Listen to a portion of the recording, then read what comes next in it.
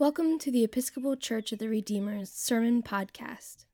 The readings appointed for this sermon are from the book of the prophet Isaiah, chapter 40, verse 1 through 11, 2 Peter, chapter 3, verse 8 through 15a, the Gospel according to Mark, chapter 1, verse 1 through 8, and Psalm 85, verse 1 through 2 and 8 through 13. The grass withers, the flower fades, but the word of the Lord will stand forever.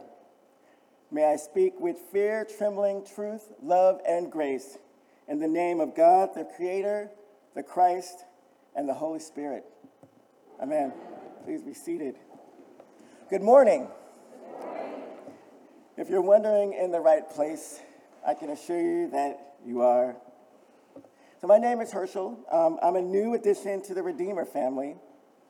And this has become very real to me in these recent days, not just in this moment as I stand here as today's preacher.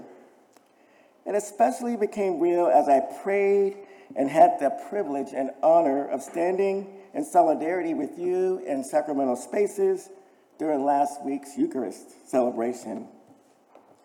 It has also become very real in your warm and very real invitations, welcomes, and salutations. So who am I?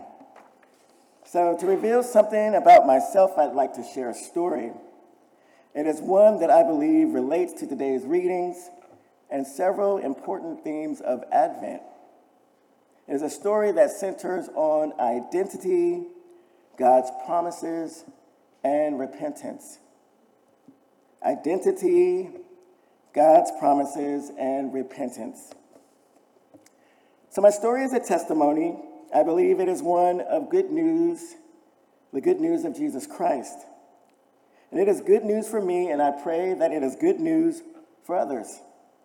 And if I didn't believe it was good news, I shouldn't be standing in this pulpit proclaiming it to you. But I am honored to share this testimony because it is one that has brought me here to the Episcopal Church of the Redeemer on Erie Avenue in Cincinnati, Ohio.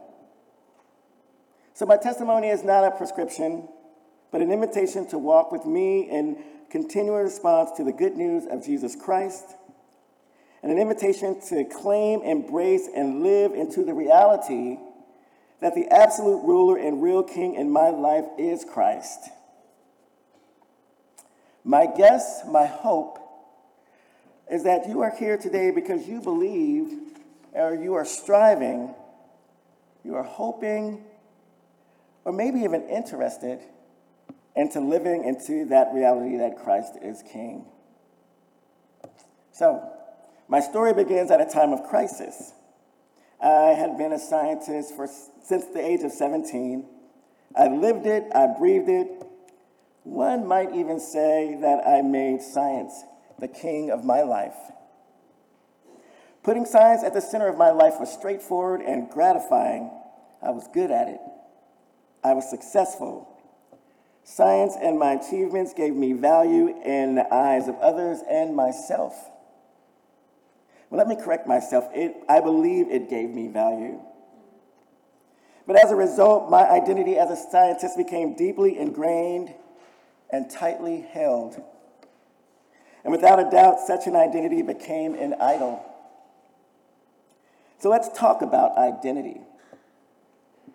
Identity, the concept and the reality is very complex. Simply put, our identities relate all things that define our unique personal selves. And I'm ill-equipped to explain all aspects that define identity in comprehensive terms, but I can tell you that our identities dictate our lives. What we value, who we value, governs our worldviews, our perceptions of others, including ourselves.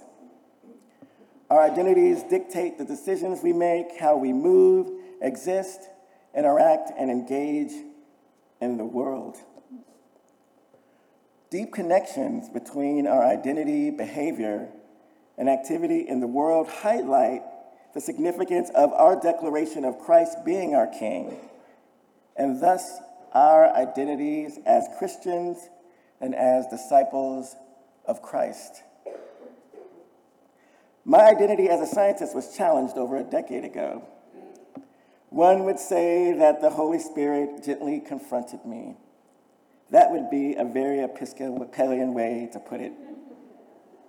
However, it felt more like a bulldozer of love that disrupted my understanding of value, my value as a person, and my identity.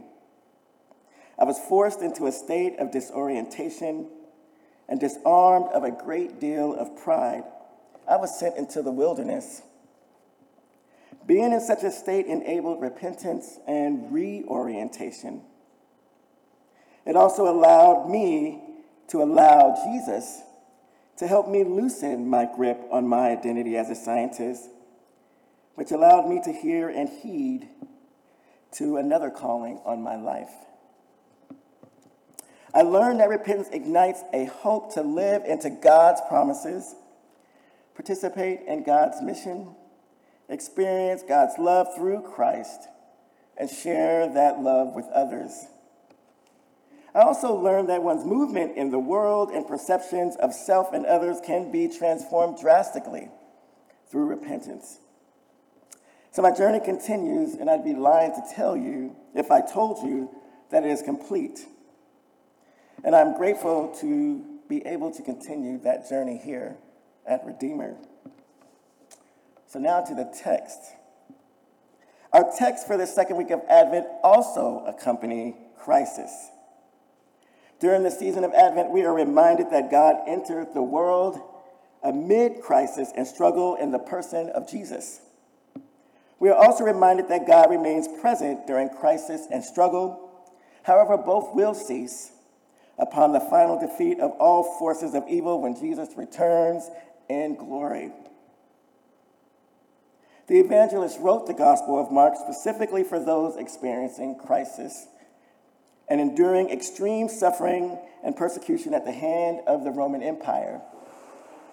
In the midst of their struggles and experiences of spiritual, psychological, and physical traumas, the gospel reminded Christians of their true identity, as defined by the one whom they identified as their true king, in Jesus Christ, the one who brought salvation through his suffering and execution, the one who confronted the world's evil forces, the king who reorders the world, not by settling scores with retribution, but instead by transforming his enemies with love and grace. By establishing Jesus' identity, the evangelist invites others to assume and live into their identities as followers and disciples of Christ, and to live into the hopes and promises of that God has not forgotten nor despises the world, but has and is redeeming it. The invitation put forth by the evangelist is timeless and has remained through the ages and is placed before us today. However, the ravages of empire remain. We, as Americans living in what we call the greatest and most powerful nation on earth, must be honest with ourselves regarding the empire status of America. Whether or not we created the American empire, we inherited it. We participate in it. We often collude with it. And some even take pride in it. However, let me be clear. Empire is not a friend of anyone. This statement does not denounce America or Americans, because there are good, even great things to like and love about this country. However, I will repeat it. Empire is not a friend of anyone. Empire does not strive towards the well-being and thriving of every created life. Empire puts wealth, resources, knowledge, comfort, and God's abundance in the hands of a few, while others live lives of insecurity, uncertainty, misery, and hopelessness. In empire, human beings are nothing but a form of commodity, and high value is placed on materiality, military force, and war. Empire distorts our understanding of peace, of order, and of happiness. And sadly, empire places more value on the lives of some and less on others. An empire makes our neighbors other. Importantly, swimming in the waters of empire put our identities as Christians in jeopardy. It is at odds with our proclamation of Christ being our true King. It is also at odds with every one of us living into the promises of God and people becoming who God created us to be.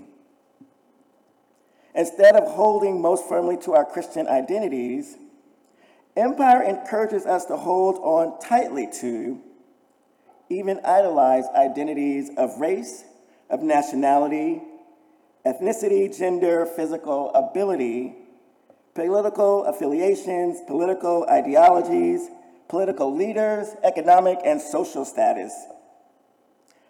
The fallout has been, is, and will continue to be enormous. We now live in a world that is more divided and volatile than ever.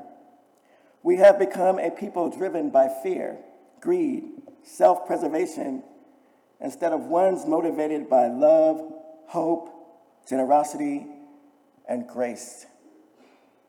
But all is not lost. All is not lost in this fight that is bigger than any one of us. Because we have the promises of God, and we have a King named Jesus. You can say amen right there, I say. Amen. Interestingly, the Gospel of Mark doesn't begin with an origin story of Jesus. Instead, the evangelist begins with a message of hope, a message of the beginning of the fulfillment of God's promise of deliverance of humanity from the forces of evil and death through Jesus Christ, the Messiah, the Anointed One. It is also a message that situates Jesus in God's continuous and new activity in the world. God's good news through Jesus had been in the making for a long time, as was God's will and desire to make this good news of deliverance available to all people through someone who prepared the way for the Lord.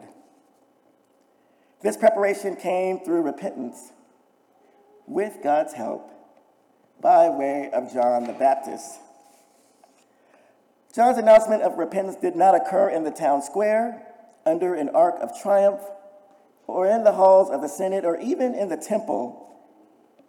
It was shouted in the wilderness by a shocking and countercultural individual who let the people know that the world was about to be turned on its head by a person by the name of Jesus.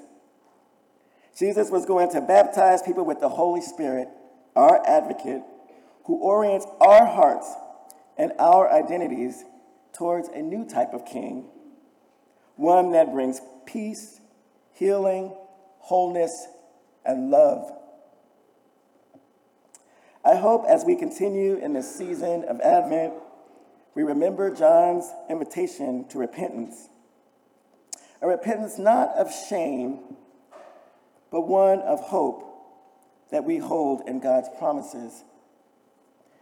It is also my hope that in our postures of repentance, we journey into our own wildernesses, away from the hustle and bustle of the world, away from the inclinations of empire, where we can look to Jesus for help to loosen our holds on aspects of our identities and dispel allegiances that challenge our Christian identities, that live into God's promises, that proclaim Jesus as the true King, that participate actively and joyfully in the mission of God.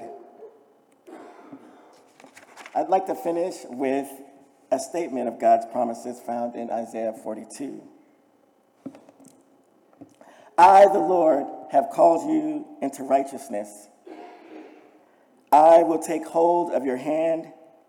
I will keep you and make you to be a covenant for the people, a light for the Gentiles, to open the eyes that are blind, to free the captives from prison, and to release from the dungeon those who sit in darkness. And let the church say, amen.